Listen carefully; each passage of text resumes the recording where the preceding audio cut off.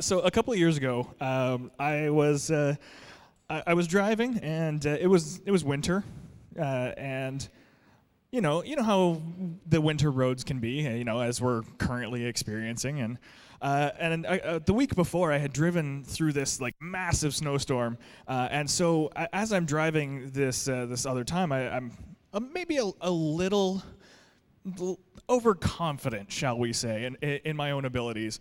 And I'm driving along, and I just happened to have this set of circumstances that all came together at the right moment, where there was some snow that had drifted across the road, and I hit that just as a transport truck coming the other way. The blast of wind off the front of the truck, I started to fishtail, and overcompensated and ended up spinning out my car.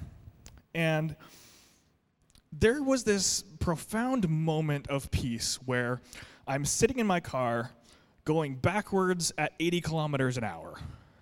And I had this just moment of pure peace and calm, because I realized I am in no way in control of this situation.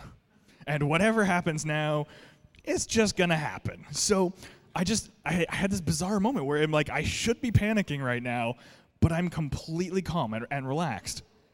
Now, the interesting thing that I draw from that is that a lot of people who either experience a near-death experience with drowning, like they're drowning and they get saved at the last moment, or some people who have even actually briefly died and then were resuscitated. A lot of people who drown actually mention the same sort of thing, that as they're drowning, there's this moment where it's just like a moment of peace and surrender to what's happening.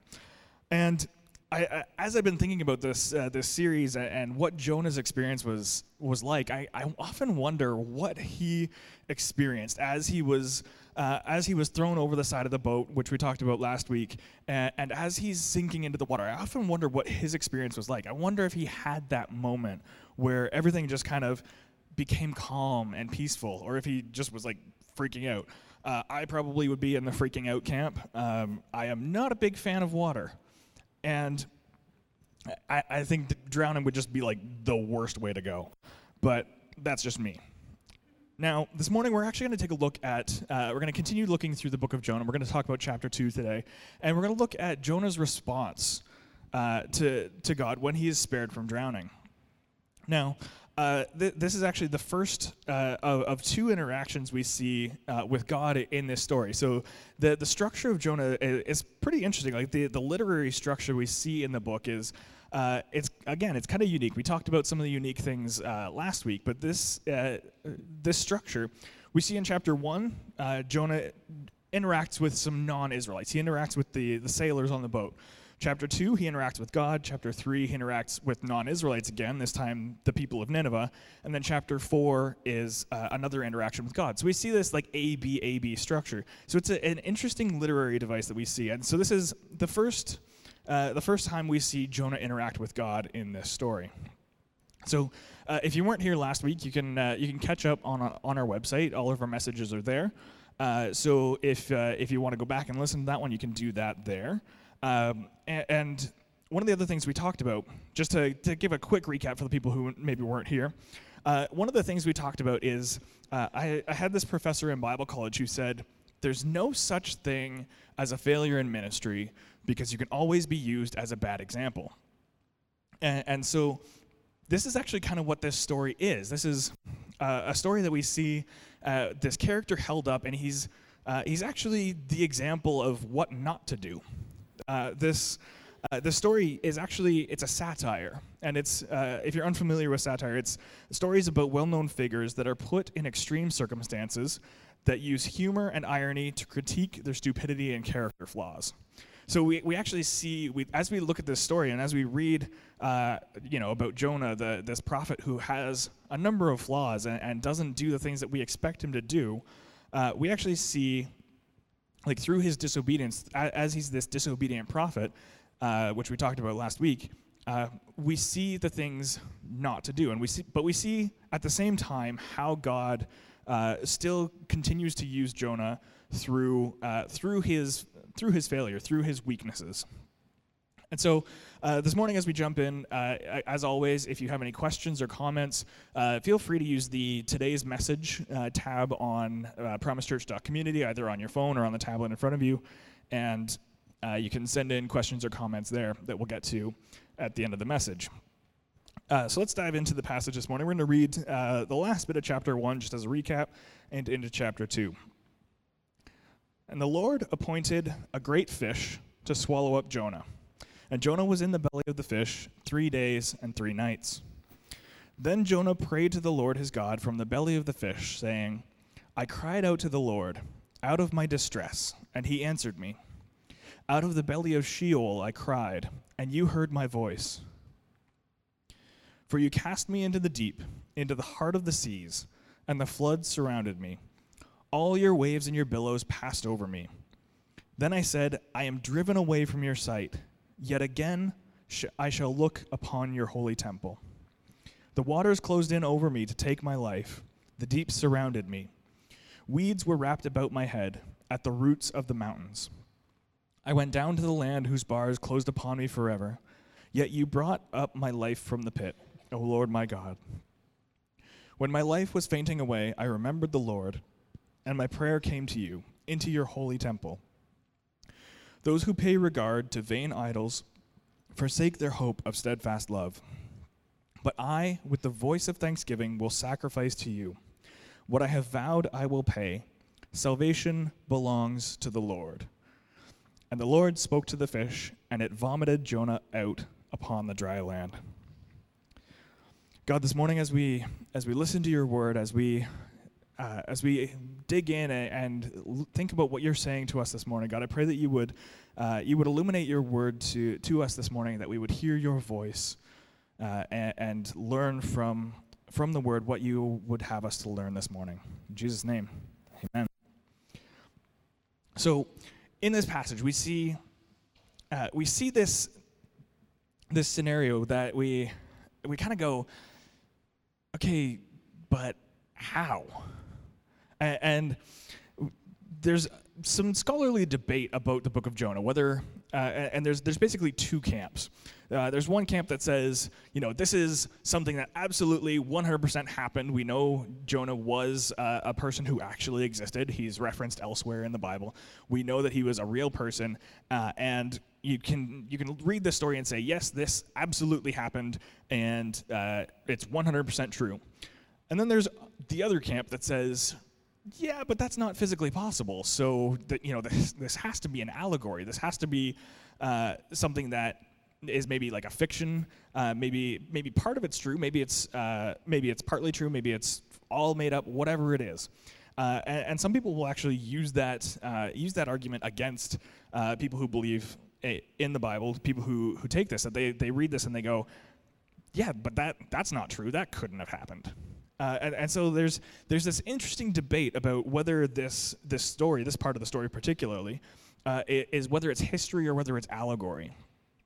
And the big part of this, the big debate comes from the fish and whether or not you could survive for 3 days in the belly of a fish.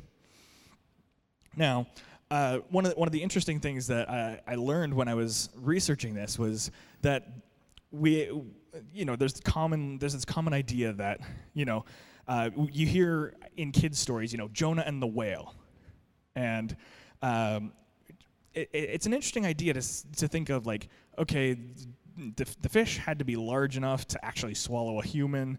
What is this fish? And so that's why a lot of people think it's a whale. Now, the interesting thing here is that the Hebrew word for fish that is used in this story is actually, it's the word gar. And what that actually refers to is not necessarily a fish, not your typical carp. It's actually a word that's used to refer to sea creatures in general. And what it would actually potentially call to mind is this idea of the Leviathan. And no, I'm not talking about the ride at Wonderland.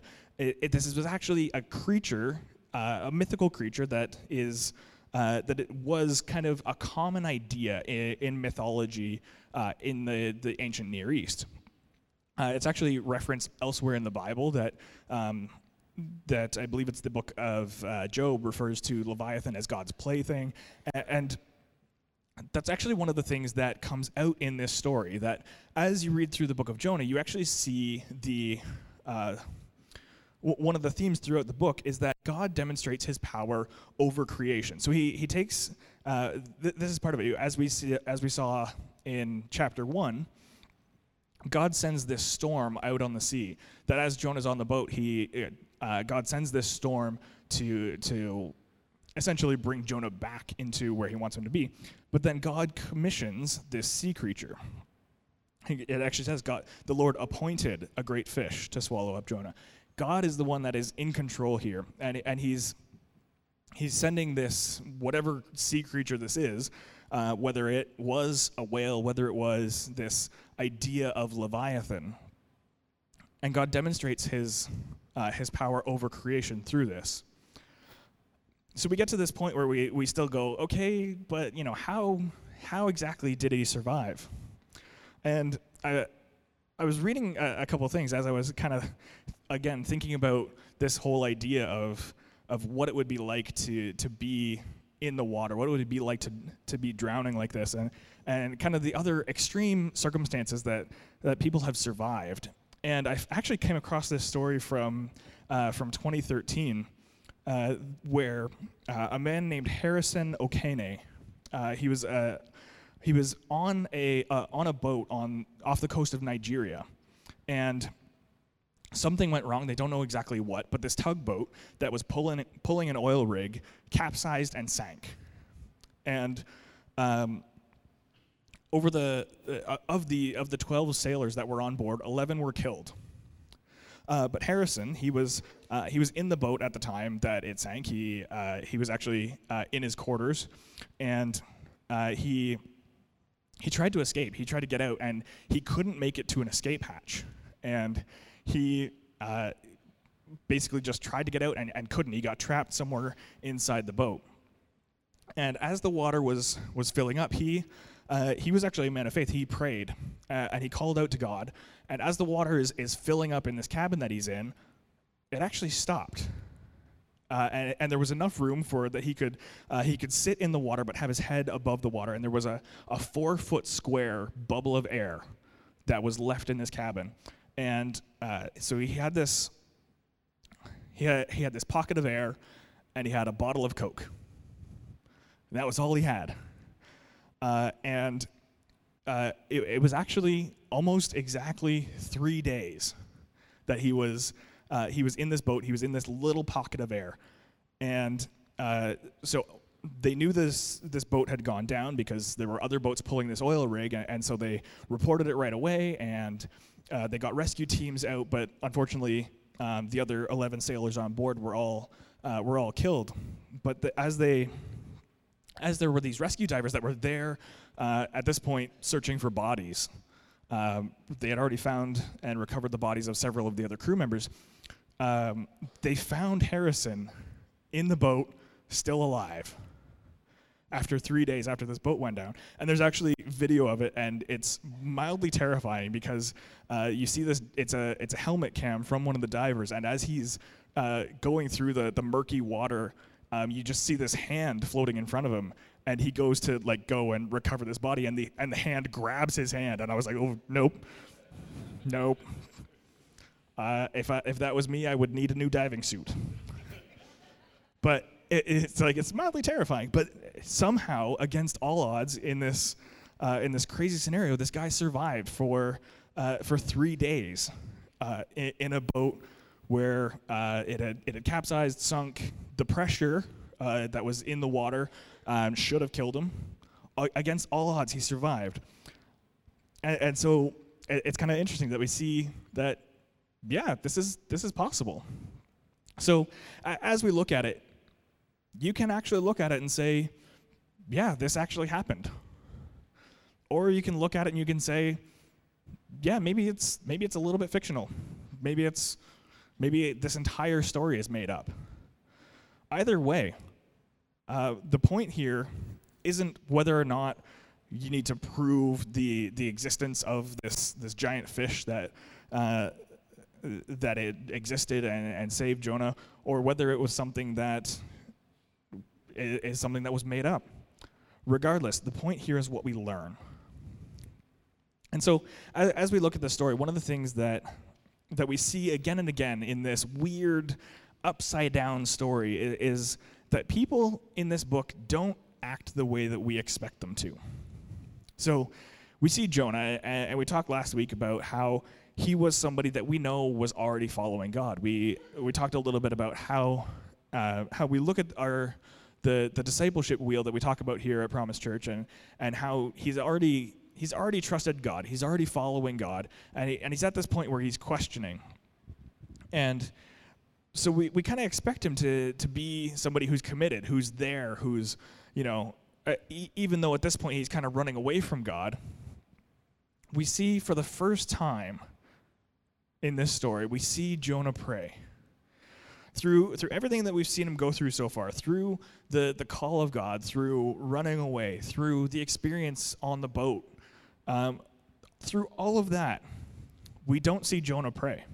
And it's only at this point in chapter 2 that we actually see him have an interaction with God. Now, this is, of course, in contrast to the sailors who, in chapter 1, they immediately cried out to their gods, and then when Jonah told them that he was a servant of the living God, they called out to God. And so even the sailors, even the pagans, have prayed to the Lord. But at this point, we finally see Jonah call out to God. And it's kind of an unexpected type of prayer. I mean, in one way, it is expected. He's very thankful. He calls out to God and he says, "Thank you for sparing my life." It's a little bit melodramatic because he's like, "I was in the pit of hell," is essentially what this prayer is. And he says, "But you saved me." And he goes through and he talks about what God has done for him and all of these deep lyrical things where he's saying, "God, you have saved me. You have saved my life. Thank you for sparing me." And that's kind of where we look at this and go, okay, but there are other people involved here. We don't see Jonah at this point pray for the sailors that were on the boat in the storm, because when you're thrown into the sea in the middle of a storm, you wouldn't really know what was happening on the surface. So Jonah at this point, maybe I'm reading into this a little bit, but Jonah probably doesn't know that the storm has calmed. He probably doesn't know that the sailors are safe at this point. He doesn't pray for them at all. Nor does he pray for the Ninevites, the people that God's called him to go to. His prayer focuses entirely on himself. Now, I'm not saying that praying for your needs or thanking God for what he's done for you is a bad thing. That's a very good thing to do. But if the pronouns in our prayers are primarily me and I, then there's something missing. Or if your prayers only happen, if your relationship with God only exists when things are good and when God has done something for you, then something's missing there. Or the opposite. If your relationship with God only exists when you need something from him, then we've missed the point. And so Jonah, he's this self-centered prophet. And the interesting thing about this as well is you read this prayer and he goes, "Thank you for saving me. I will go do what you want." But he doesn't actually say that he's sorry. He doesn't fully commit. Like he does commit to say, like, what I've vowed I will pay. He commits that he's going to go do the thing that God asked him to do. But he never apologizes for his disobedience. He never apologizes for running. He just says, "Okay, I'm thankful, and I guess I'll go do what you want." And we're going to talk about that a little bit more next week. But he just moves on. And then this final line of his prayer, "Salvation belongs to the Lord." It's an interesting little bit of foreshadowing. If you've read the whole book, which I encourage you to do, it's only 4 chapters. It's not that long. It's a little bit of foreshadowing, but we'll get to that in the next in 2 weeks. And then finally we see God speak to the fish. He says, and God speaks to the fish, and the fish vomits Jonah up onto the dry land. And again, we see this interesting contrast between Jonah and the fish, where God speaks to the fish, and immediately the fish responds and obeys, giving us again this contrast to Jonah, who so far has been disobedient and self-centered. But the thing that we see through this story, through all of this, one of the major themes of the book of Jonah is how God shows compassion. And the obvious one here is that God spares Jonah's life. He saves him and gives him a second chance. We see that despite his self-centeredness, God continues to use Jonah. And when we look at this, when we read this story as a satire, one of the things that we realize, one of the things that this book calls us to do is we look at this character, we go, I'm not like that. But when we truly examine ourselves, sometimes we are. Sometimes we are the self-centered prophet. And it's easy for us to become self-centered. We're the protagonists of our own stories. It's easy to see things from our own perspective and always want the things for ourselves. And one of the things that happens when we commit ourselves to Christ is that God uses the Holy Spirit to take the focus off of us. As we grow in our Christian faith, as we learn and grow and expand in our knowledge of God, it takes the focus off of ourselves. So, are we imperfect beings? Yeah, we're flawed. We're not perfect. We have the things that we do that we act in self-centered ways. But God will continue to use us. He's going to continue to refine us. He's going to continue to use us in our brokenness, despite our flaws. And that's the hope that we have. That as we follow God, as we follow Christ, and God shapes us more into his character, he takes the focus off of ourselves. He puts it onto the places where it should be. He puts the focus on God and on the people around us that need to know, that need to hear what God wants to say to them as well. So we're imperfect, but God uses us anyway. So I have one message here this morning. The parallel between Joseph and Jonah being brought out of the pit and God taking something bad and turning it into something good, it's all a part of his greater plan. Absolutely. We see this through the Lectio this morning, and through the message, we see God sparing the people's lives from these crazy situations and using it for redemptive purposes. Again, as we talked about last week, the sailors heard about God because of, even through Jonah's disobedience, the sailors heard about God and turned to him and were able to find redemption in that. And God uses us. Even in our disobedience, he continues to use us. Let's take a look here. Again, Jonah fails to see the big picture. We can see our own tendencies reflected in Jonah's self-centeredness. Absolutely. It's and that's kind of the point here, is this in this book we like I said, the satire holds up a mirror in which we see ourselves. And as we see this, we can kind of critique him and say, like, oh yeah, I'm not like that. But when we really are honest with ourselves, we can see that as well. I believe there's one more. All right. With God, all things are possible. So why do we try to play God and figure out the story of Jonah? If God can candidly feed thousands with little food, why is it so preposterous that Jonah was inside a whale? The whale, to me, represents what happens when we operate outside the will of God. And yeah, again, this is throughout this story, we see God show his power, God show his control over creation. We'll see a little bit more in chapter 4 as well, that God sends the storm, and God sends the fish, and God sends a plant in chapter 4.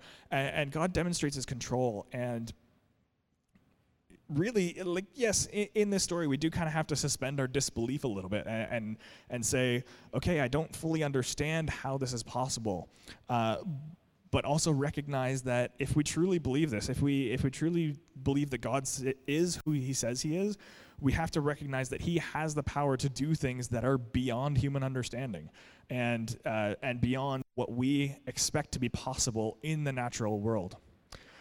And so this morning, we're gonna close, and I'm gonna invite the worship team to come back up this morning. And just as we do, I'm gonna pray here. And God, we thank you.